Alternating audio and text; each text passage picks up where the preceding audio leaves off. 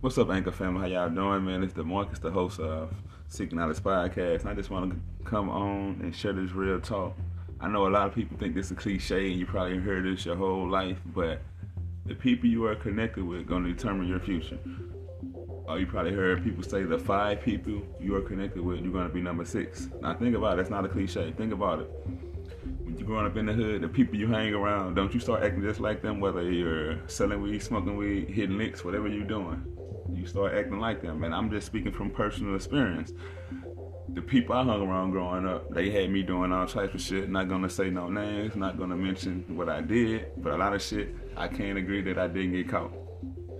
But then with the people I was hanging around with, then when I started putting myself around business-minded people and entrepreneurs, I started thinking like them. That forgave me the idea to want to do books, to want to start a clothing line, because I got to connect myself with the right people. So that is not a cliche.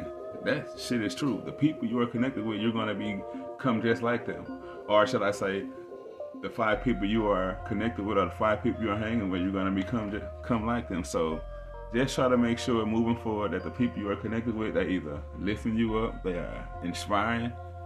And don't get me wrong, I can't tell you who the fuck to hang around.